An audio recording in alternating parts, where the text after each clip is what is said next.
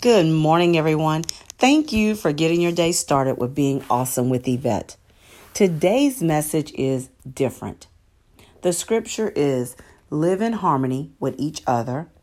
Don't be too proud to enjoy the company of ordinary people, and don't think you know it all.